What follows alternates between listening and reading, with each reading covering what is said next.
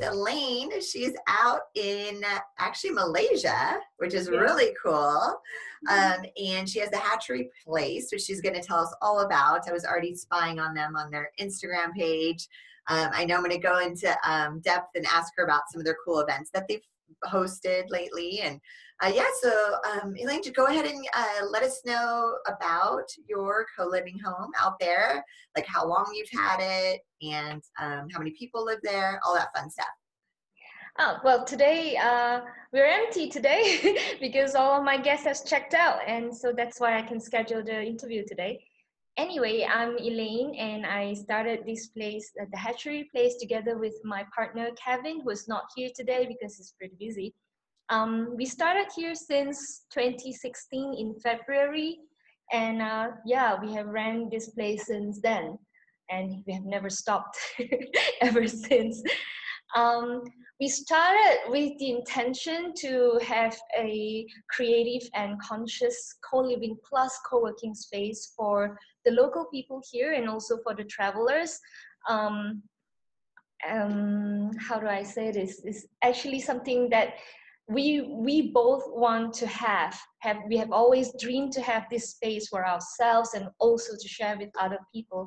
And so our dream came true in 2016 because we both had we dared to quit our corporate jobs together at the same time in order to do this for the two of us and also for the rest of the people who are inclined to join us too. I love that. And then were you guys already out in Malaysia or did you live somewhere else? I lived in Germany for 4 years during my corporate years. And then because of the money that I had saved when I was overseas, and then so I decided to come back here with my little savings to start this place together because we do need a little bit of capital before we can venture into this risk. I would call this a risk. Yeah. Did you have to sign like a long-term lease? Did you have to furnish it? Like what kind of things did you guys have to do? Yeah, we do sign a lease. Our landlord already know what we're doing because we had a tough time explaining to him what we are going to do with his house. And but he's very open to this concept. So thank you, landlord.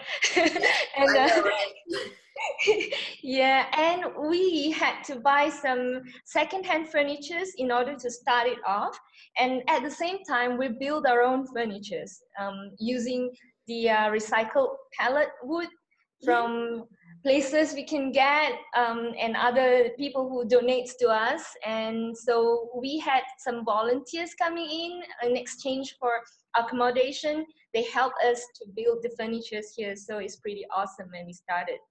Oh, I love that. That's really cool. So it's almost like a trade to stay type of thing, you know? Yes, correct. Yeah. Oh, that's so cool. So I have a few questions here, so I'm just checking them out real quick.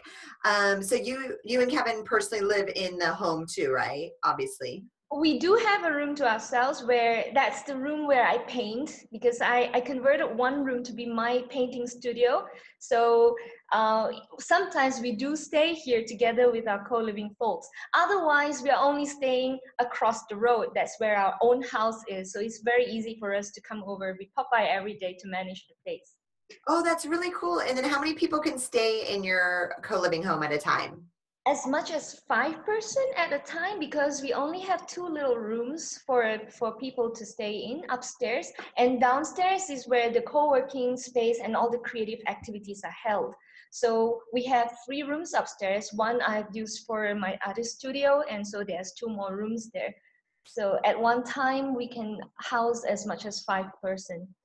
So do people share rooms? Like, is there bunk beds? Is there 2 beds? Like, how did you guys? You can share the room if you want to. Otherwise, we will have to take one person in one room. So we have a single bed in one of the room, and another one is a double bed. And then we have extra mattresses in our storeroom for anyone who wants to have a tighter living situation. So we can cater to that. And in our own house, which is just opposite the road, we also have a spare room. So it become a very big, large family staying together when we have a lot of bookings. Nice. Okay. I love that. And then, so how much time do you think you spend working on the co-living home? Is it like a full-time job? It has become my full-time job because I do pop by here every single day, including Saturday and Sundays, Okay. because it has been like a part of my life. It's my lifestyle that we have created here, as much as Kevin's. So both of us would come here daily and we work on our stuffs together with the co-living folks here. So we will be working, and then when it's time for a meal, we'll go out together. And when it's time for a break, we'll have fun and have some drinks together and have a movie night together. And then in the weekends, we run workshops, creative workshops, like we have drum circles every month, little mini drum circles in the Yeah. it's really fun. I love them. I always look forward to it. And then I teach painting workshop in the weekend. And then we have other facilitators, which is the local people that we invite them to come here to hold workshops here, so everyone can benefit from it. The people who co-works here and also the people who co-live here. That is so cool. And then, yeah, like I said, I made notes. I loved it. You guys did like a kombucha workshop, it looks Yes, like, and yes, we garden. have it monthly too. Oh, that's so cool. Thank you. And then where do your guests travel from? Like, where do most of them are from? All over the world. We have been having some Australians lately, but we do have other Europeans people, like from France, from Germany, from even have one from we have from Estonia, from UK, as far as Brazil. I can't remember. Oh, we had one checked out from Japan, so it was so cool. We also have local people. You'll be surprised. They want to try co-living concept, and because we are only, I think we are the first one here in Malaysia, and there are two more popping up. So I guess we are still a new concept in Malaysia. So the locals do come over and try to stay with us for a week to Okay. experience co-living. No, and that was my next question. What's your minimum stay? Can people stay per night, per week, per month, anything? Minimum stay just a week, so people can actually try to invest in a week's experience, and if they like it, they can always lengthen their stay provided we have availability. Yeah, okay. So usually it's like a week. What's your average stay? Do people stay on average a week or longer? On average, it's like 2 to 3 weeks. That's my average. Ooh, nice. Okay, that's good. I love that. And then let's see here. What are the average ages of the people? I think it's mostly like early 30s or late 20s, but I do have people like my age who is we're in our 40s, our early 40s. Nice. Oh, you look good for that age. We're So, Asians. so there's a range. Okay, cool. No, that's about the range that everybody's pretty much at, is what we're hearing. Yeah, yeah, I uh, guess so too. for the houses. Oh, that's good. And then what's the future for your home? What do you guys see? What's your plan? Do you plan on expanding to more locations? Yes, not more location. We are still pretty happy doing our things here because we like our own art and crafts. Like Kevin has been doing woodworking since he quit his corporate job with the central bank. So from a banker and a web designer, he has become a woodworker because of our place here. And for me, myself, I'm still going to pursue my lifelong dream to be a full-time artist, which I've already done it for the past 3 years, and I'm still going forward to that. So our dream for the Hatchery Place, we call it the Hatchery Place 2.0, which is actually in our dream list. We wanted to have a bigger space, but still based in Malaysia. I think we need this in Malaysia, and yeah, we need to have a bigger place where we can accommodate all that we want. For example, we need a yoga room for our yoga. Right now, we can only do meditation here, a small scale, but we can't do too much here. Oh, got it. And then so you would stay in the same, would you expand the current location or would you move it to a bigger location?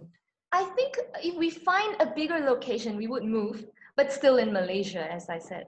Yeah. Oh, nice. And then my last question is, what do you see the future of like co-living as an industry worldwide? Like, what do you see the future? I think this is coming up more and more, and people, not only young people. Of course, the young people do catch up with trends first, but I believe people like me, we are growing old. We're going to our 50s in less than a decade's time, and we need to have this kind of co-living concept to grow old happily. For me, that's what I think, because looking at the old folks here now, they tend to grow old alone, which is yeah, kind of sad, because they don't know how to find their own community as they age, and friends do pass away. So I think co-living concept, we have to embrace it at this time, at this current trend, and continue to embrace it, and not only think that this concept is only for the millennials or for the young people. It's for everyone. I think we have been doing this since ages ago. It's just people just, and as time passed, they just live in isolation, and now we're back to living in the community. No, you're right. Oh my God, Elaine, that's such a great point to end on. I appreciate that, because I've been saying that too. We started as tribes, and then you're right. I don't know, it's technology. I don't know what happened where everybody kind of became more isolated, but then now I think people got too isolated. So now they're seeking community again. So. Yeah, exactly that. Oh, that's awesome. Well, thank you so much for taking the time today on this interview. I really appreciate it. You did great. And I'm so excited to get co-living out there more to the public. And if I'm ever out in Malaysia, I haven't been there yet, but it's on my list, I will definitely come by. Yes. Okay. Thank you so much. Okay. Bye. Bye.